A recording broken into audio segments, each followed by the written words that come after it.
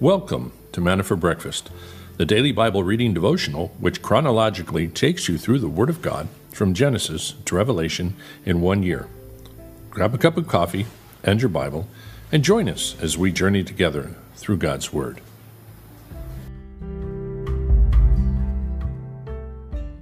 Good morning, everyone, and welcome to Manna for Breakfast. How are you guys doing? Here it is about a chilly, I'm thinking 73. Yeah, just turned to 74. Having a nice morning.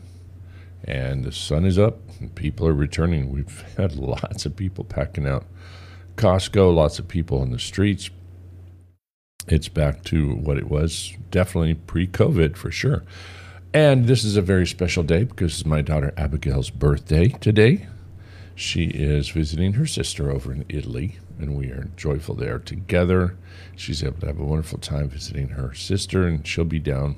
All the kids will be down just after Christmas for our family time together. So we're looking forward to that. And those of you guys remember her well, feel free to send her a little birthday wish over on her email or whatever she's got over there. She's well, let me know if you want to. I can forward something to her if you don't have her information. Anyway, we are in Jeremiah 43. I read it backwards. 43 through 45 at 1 Timothy 6 this morning. And I was looking at this day in trivia. Not a whole lot of real interest. The first internet worm, November 2nd, 1988. Great. The first felony conviction in the U.S. for computer fraud. He wasn't trying to do any harm, he said, just an experiment gone wrong. He was trying to gauge the size of the internet. The worm was programmed to check each computer it found to determine if a worm was already present. If not, it would copy itself. However, it also copied itself 14% of the time it did detect itself. Each copy of the worm slowed down the computer slightly. Some computers ended up with so many copies it became slow and shut down. Wow. He was sentenced to 3 years probation, 400 hours community service, and fined $10,000. Interesting. So the one I really just want to spend time on, just one more, is the Balfour Declaration to support the Jewish homeland Palestine, because this is right in line with what we deal with, biblical prophecy. Everything we read about in the Bible is about God saying that he was going to bring the people back. We see all of this emphasis in the Old Testament that they would be established. They would have a home. They would never be uprooted again. This all began in 1917, and this is my opinion, many people's opinion, a completion of biblical prophecy. On this day, 1917, the Balfour Declaration was established. It established British support for a national homeland for the Jews in Palestine. It read, His Majesty's government view with favor the establishment in Palestine of a national home for the Jewish people and will use their best endeavors to facilitate the achievement of this object, it being clearly understood that nothing shall be done which may prejudice the civil and religious rights of existing non-Jewish communities in Palestine or the rights of political status enjoyed by Jews in other countries. The British government is trying to encourage Jewish support, especially the U.S. and the Allied powers, against the civil powers during World War I. The declaration was formally approved by a newly created League of Nations, 1922. So there you go. The future UN was approved at, which will be the same UN that the Antichrist will use to try and dominate it, I guess. I don't know, but I thought that was interesting. This day, 1917, the Balfour Declaration. Very important. I don't want to deprive you of the dad jokes. I would never do that. We will see what we can come up with down here. There's just some goofy ones. Of course there are. I'm just trying to get not too far ahead there. There we go. If you're feeling depressed, try drinking a gallon of water before you go to sleep. It will give you reason to get out of bed in the morning.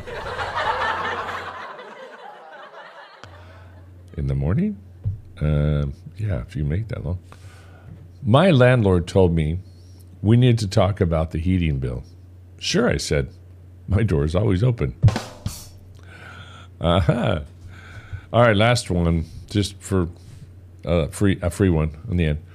I built a model of Mount Everest, and my son asked me if it was to scale. No, I said, it's just to look at.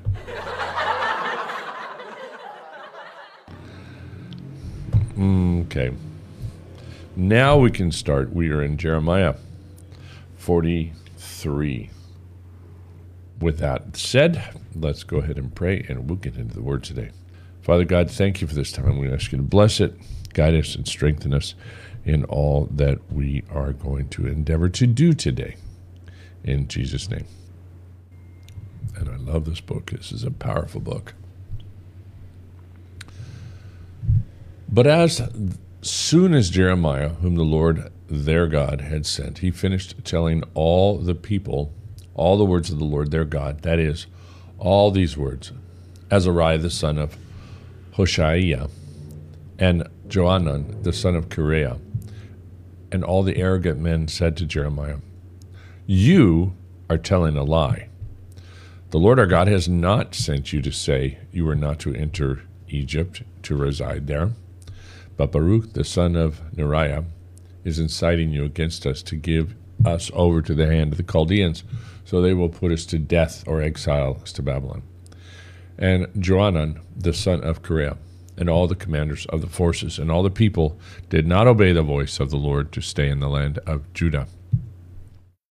But Johanan the son of Kareah, and all the commanders and the forces took the entire remnant of Judah, who had returned from all the nations to which they had been driven away, in order to reside in the land of Judah, the men and the women and the children, the king's daughters, and every person that Nebuzaradan, the captain of the bodyguard, had left with Gedaliah the son of Hikam, the grandson of Shaphan, together with Jeremiah the prophet, and Baruch the son of Neriah. And they entered the land of Egypt, and they did not obey the voice of the Lord, and went in as far as Taphanes. And the word of the Lord came to Jeremiah and Taphanes, saying, take some large stones in your hand and hide them in the mortar, in the brick terrace, which is in the entrance of Pharaoh's palace at Taphanes, in the sight of some of the Jews, and say to them, thus says the Lord of hosts, the God of Israel, behold, I am going to send and get Nebuchadnezzar, the king of Babylon, my servant, and I am going to set his throne right over these stones, so that I have hidden, and he will spread his canopy over them. And he will also come and strike the land of Egypt. Those who are meant for death will be given over to death, those for captivity to captivity, and those for the sword to the sword.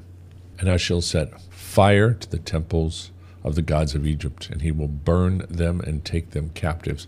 So he will wrap himself with the land of Egypt as the shepherd wraps himself with his garments, and he will depart from there safely. He will also shatter the obelisks of Hierapolis, which is in the land of Egypt, and the temples of the gods of Egypt he will burn with fire. Chapter 44. The word of the Lord came to Jeremiah for all the Jews living in the land of Egypt, those who were living in Migdol, Taphanes, Memphis, and the land of Pathros, saying, thus says the Lord of hosts, the God of Israel, you yourselves have seen all the calamity that I have brought on Jerusalem and all the cities of Judah. And behold, this day they are in ruins, and no one lives in them, because of their wickedness which they committed, so as to provoke me to anger by continuing to burn sacrifices and to serve other gods whom they have not known, neither they, you, nor your fathers. Yet I sent you all my servants the prophets again and again, saying, oh, do not do this abominable thing which I hate.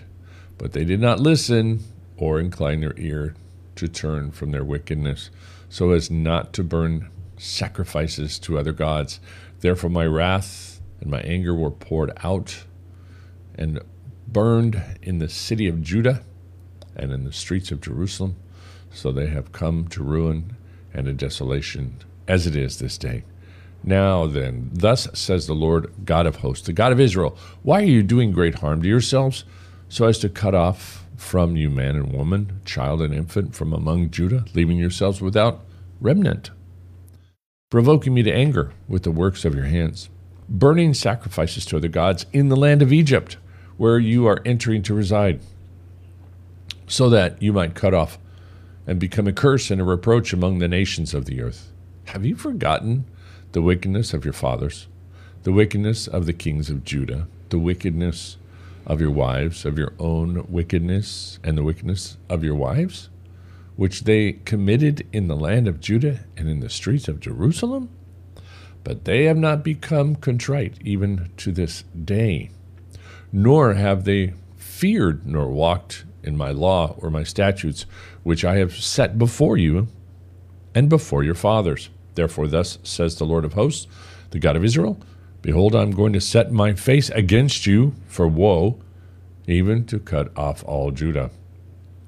I will take away the remnant of Judah, who have set their mind on entering the land of Egypt to reside there, and they will all meet their end in the land of Egypt. They will fall by the sword and meet their end by famine. Both small and great will die by the sword and famine, and they will become a curse, an object of horror, an imprecation, and a reproach. And I will punish those who live in the land of Egypt, as I have punished Jerusalem, with the sword and with famine and with pestilence. So there will be no refugees or survivors for the remnant of Judah who have entered the land of Egypt to reside there, and then to return to the land of Judah, to which they are longing to return and live. For none will return except a few refugees. Then all the men who are aware that their wives were burning sacrifices to other gods, along with all the women who were standing by as a large assembly, including all the people who were living in Paphrath, in the land of Egypt, responded to Jeremiah, saying, As for the message that you have spoken to us in the name of the Lord, we are not going to listen to you, but rather we will certainly carry out every word that has proceeded from our mouths by burning sacrifices to the Queen of Heaven and pouring out drink offerings to her, just as we ourselves, our forefathers and our kings and our princes, did in the cities of Judah and in the streets of Jerusalem. For then we had plenty of food and were well off and saw no misfortune. For since we stopped burning sacrifice to the Queen of Heaven and poured out drink offerings to her, we have lacked everything and have met our end by the sword and by famine. And, said the women, when we were burning sacrifices to the Queen of Heaven and were pouring out drink offerings to her, was it without our husbands that we made for our sacrifice cakes in her image and poured out our drink offerings to her? Verse 20, Then Jeremiah said to all the people, to the men and to the women, even to all the people who were giving him such an answer, saying, As for the smoking sacrifices that you burned in the cities of Judah and in the streets of Jerusalem, you and your forefathers, your kings and your princes and the peoples of the land, did not the Lord remember them, and did not all this come into his mind?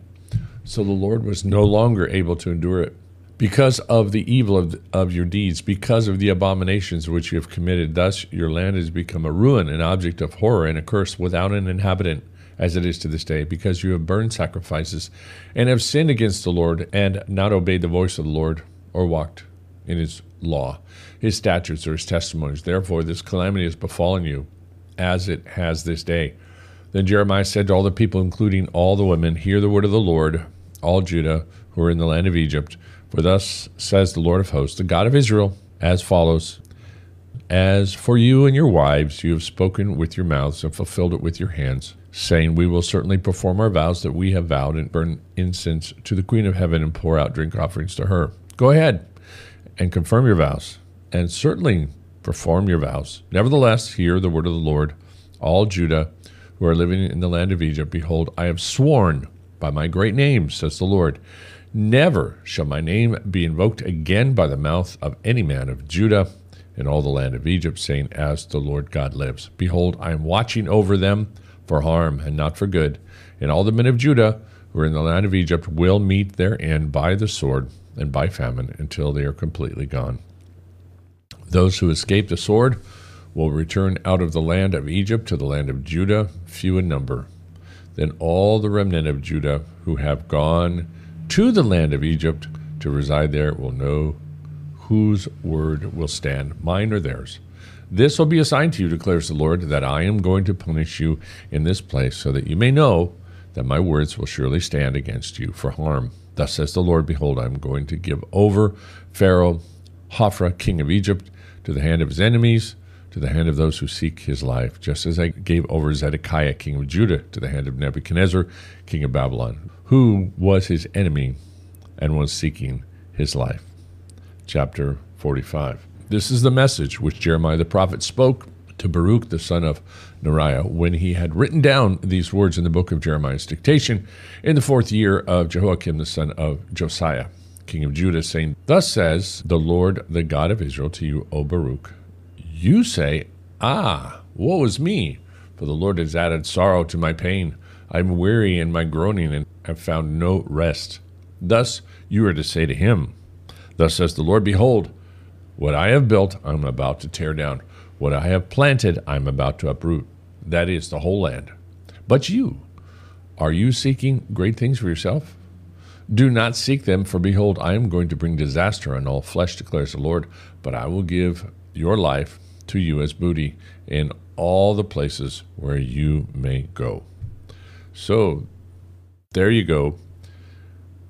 Those people who were warned and who said, we read yesterday, we will do whatever you say. Go and entreat at the Lord. Pray to the Lord for us, please. And we will do whatever God says. And they're asking Jeremiah specifically to go pray. So he does. Comes back and here's what he says. Hey, stay here. God will protect you. You'll have your vines. You'll have your vineyard. You have vineyards. You have your fields. You have your houses.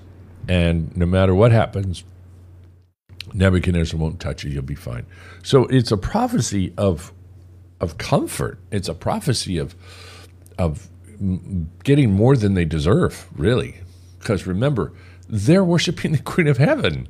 These people are idolaters. And God is still saying, well, if you just obey me, you'll find out how good I am. I'm much better than the Queen of Heaven. And just trust me. I love the New Testament verse. It's your kindness that leads us to repentance, O Lord, knowing that he loves us. And this is what the prophet says in such a beautiful way to them. Just don't worry, guys.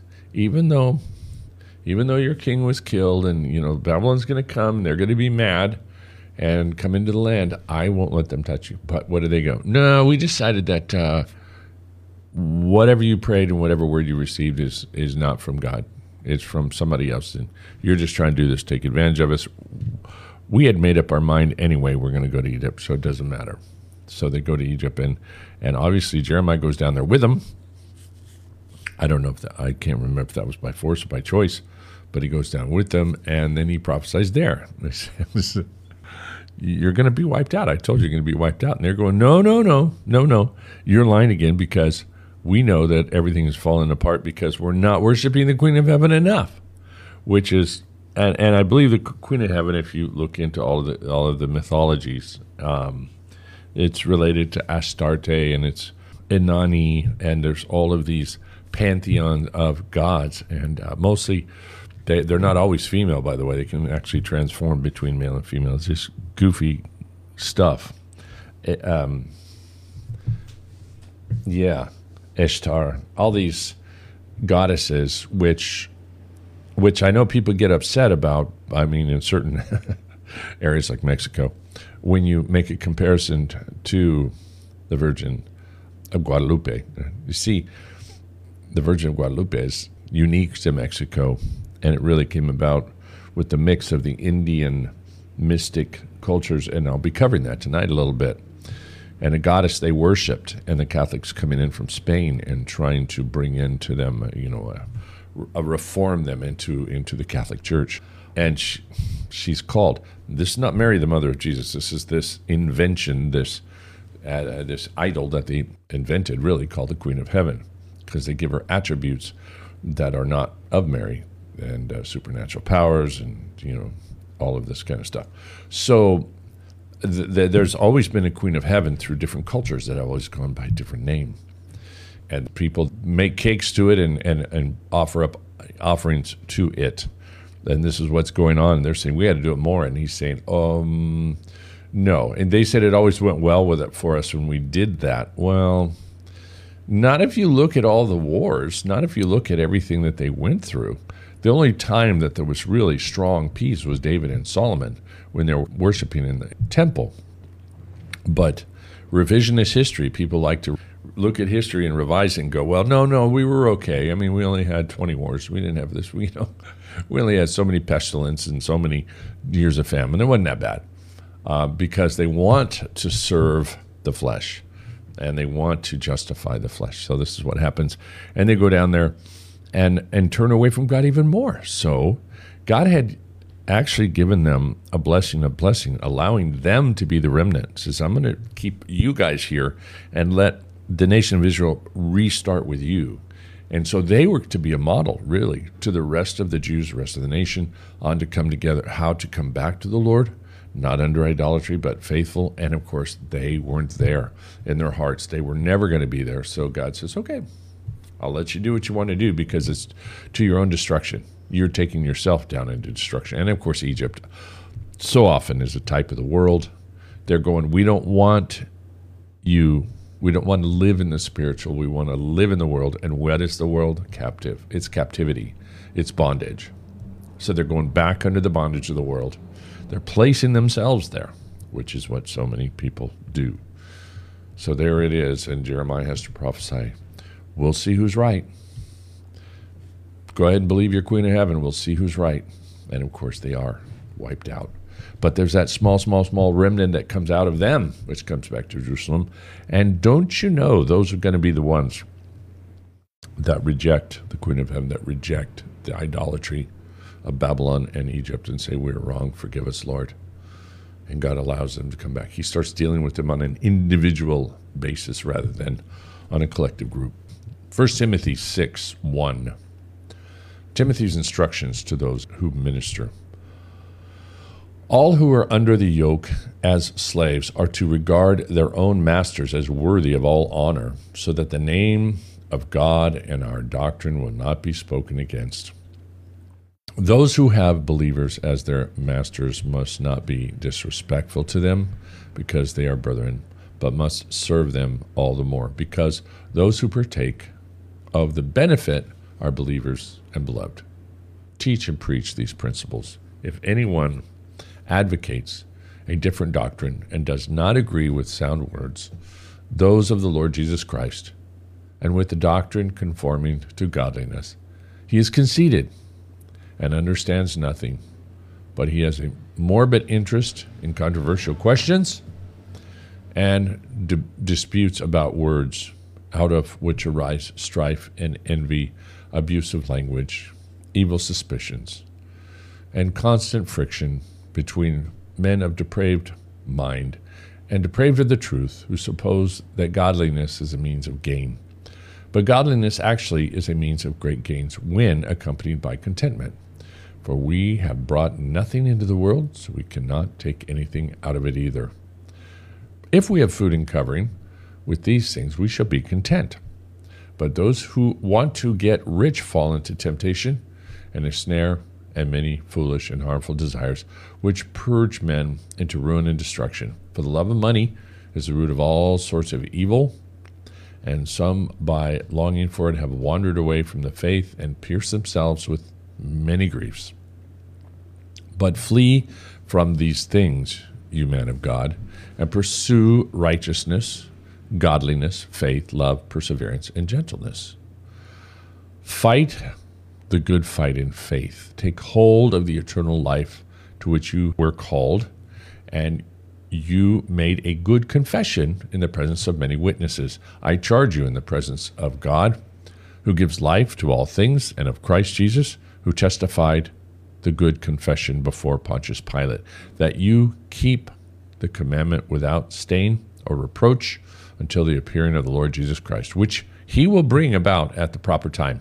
He who is the blessed and only sovereign, the King of kings and Lord of lords, who alone possesses immortality and dwells in unapproachable light, whom no man has seen or can see. To him be honor and eternal dominion. Amen. Instruct those who are rich in this present world not to be conceited or to fix their hope on the uncertainty of riches, but on God, who richly supplies us with all things in joy. Instruct them to do good, to be rich in good works, to be generous and ready to share, storing up for themselves the treasure of a good foundation for the future, so that they may take hold of that which is life indeed. Timothy, guard what has been entrusted to you. Avoid worldly and empty chatter and the opposing arguments of what is falsely called knowledge, which some have professed and thus gone astray from the faith. Grace be with you. And you want to say amen. It should be, but I will. Amen. That's such a great statement. I guess there were knowledgeable people in his fellowship. Timothy's a young guy. And maybe they were the rich, too. Maybe they were the ones looking for people to view them as very impressive. And, wow, you got one over on the pastor. He's just a young kid, and you're so smart. But arguing things that were not based on sound theology or things that are edifying. It was empty stuff, flat earth stuff, King James only stuff, things that people want to just spout off and say, oh, well, I'm sure this is the way it is because look, and they give you all of this information.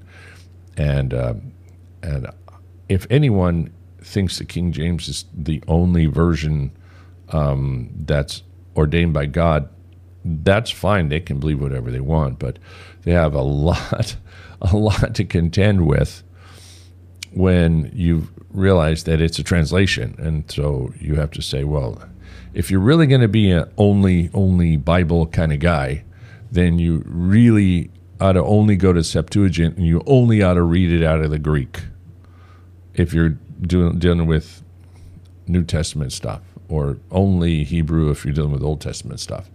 And because once you get into translations, you realize that you have to go into the translations and why and how and who did them, and look at the strengths and the weaknesses. And the best scholars of King James that themselves read King James, those which translated the King James themselves, newer versions, have said, and I've listened to them say, it's a great version, but it's not flawless. It's not the only one. There are problems with it. They made mistakes in it. And they rushed to print the King James, the first version, because of something that was going on with the king in those days. It's an interesting story. But those are the things that Christians like to kind of bring up in the church and stir up strife and dissension. And he's going, don't go there. Don't go there. And here's the issue. If you have a conversation within the church with somebody, that is with gentleness and respect, and they're just sharing my heart. Hey, did you know? And what do you think? And you can reason together. That's what the Bible says. We're to reason these things out and see if they're so. That's the value of Bible studies, and that's why we do these things. But when they get contentious, another big one, Jesus only, baptism in the name of Jesus only, the oneness Pentecostals, which says, there's no Trinity. It's just God, the Father, Son, but they're separate, and there's no Trinity. It's in the Jesus name only.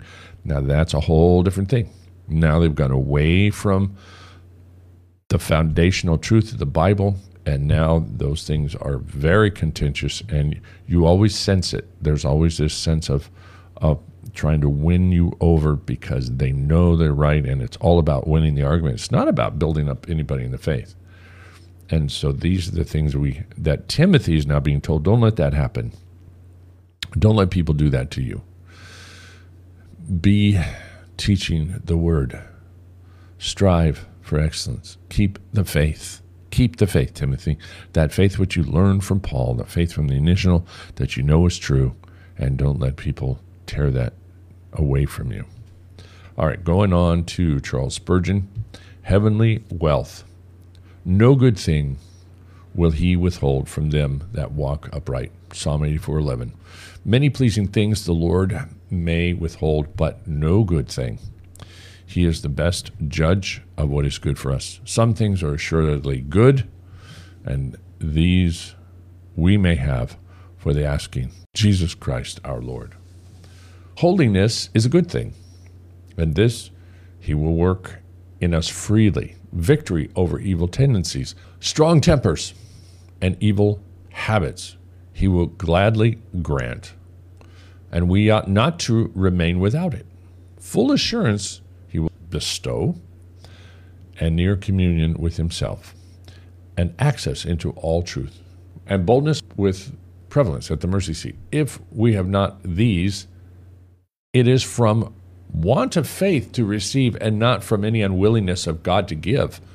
A calm and a heavenly frame, great patience and fervent love, all these will he give to holy diligence. But note well that we must walk uprightly. There must be no cross purposes or crooked dealings, no hypocrisy, no deceit. If we walk foully, God cannot give us favors, for that would be a premium upon sin. The way of uprightness is the way of heavenly wealth. Wealth so large as to include every good thing. That seems to dovetail really nicely into what we just read in 1 Timothy. To be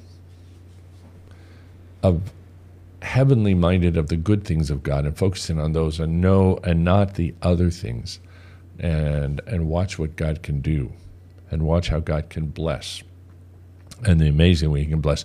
But when we go afoul, when we go, what was the word he was using? He uses some great words, so many great words I would never think to use. Then he is going to not allow us to reap the benefits of a spiritual communion with him when we're contentious, when we want to build up a name for ourselves, when we want people to notice us, want us to notice that we're rich in the church and we've got everything and they don't, or whatever it is. Not only contentious attitude, but prideful attitude. God says that it's going to hold you back. Don't go there. Okay, so prayer for today. As always, praying for the sick.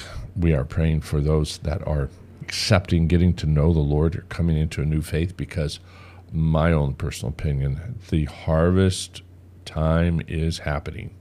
I think we're in the initial stages. Well, we've probably been in it for a long time, but we're coming into a new time out of the COVID crisis before the next one, whatever that is. But we're coming out, and people are coming out of their homes. They've reevaluated their lives. Some have new jobs and kind of a new start. They're coming back down here on vacation, and there's a lot of things, people moving around. So there's a lot of reevaluation going on. And this is not me saying this, but a lot of people saying this all over. There's a lot of reevaluation of what's important, what's not important in people's lives. They've had a chance to stop and think about it. So the Great Reset, while it's been used by the globalists for their own evil intent, it has had a positive side, that people are looking at eternity and looking at their mortality and realizing how short this life is, and so they're asking questions and they're seeking truth. So let's be praying for the harvest like never before, and watch what God is going to do. He's, there are churches exploding now, certain areas, hopefully up there in Canada too, but here in the United States, I should say there in the United States, and we're seeing growth here. So let's just be praying for God to continue that work, continue to bring people in, and see that as God's confirmation to us that he's coming back. So, Father, we do pray and thank you for what you're doing around the world. We thank you for the amazing thing going on in Iran, the largest Christian church in the world right now, or at least the most rapidly growing church. We thank you for them. We don't want to forget it. We don't want to forget the work that you're doing there, the work you're doing in so many people's lives, revealing yourself to them through dreams and visions, as even you did here in our own fellowship to Kevin. Thank you for touching his life and Lee and just doing amazing things. God, it just is confirmation to us how you're working supernaturally and doing so many things. We're thinking of Kristen. Forgive me, Kristen, if I got your name wrong, but who's dealing with her situation with the Lyme disease, and how you are revealing yourself to her little by little, God. showing your truths and your love to her. And God, we continue to pray for her healing, and that her healing in her whole spirit, that she continue to be drawn close and see what a great, great love you have for her, and how you want to continue to draw her closer and bring her into total healing.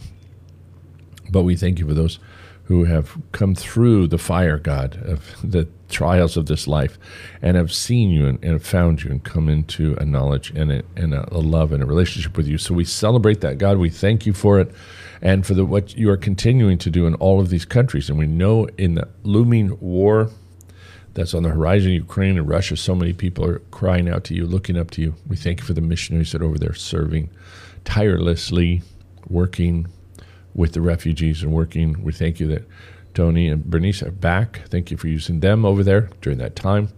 But for those that are still there, we thank you and ask that you continue to guard them, keep them safe, and just bring it into this war, that there might be this one last desperate opportunity for peace, which seems to be out there, that's been thrown out there by Russia. We pray that you can now do that work.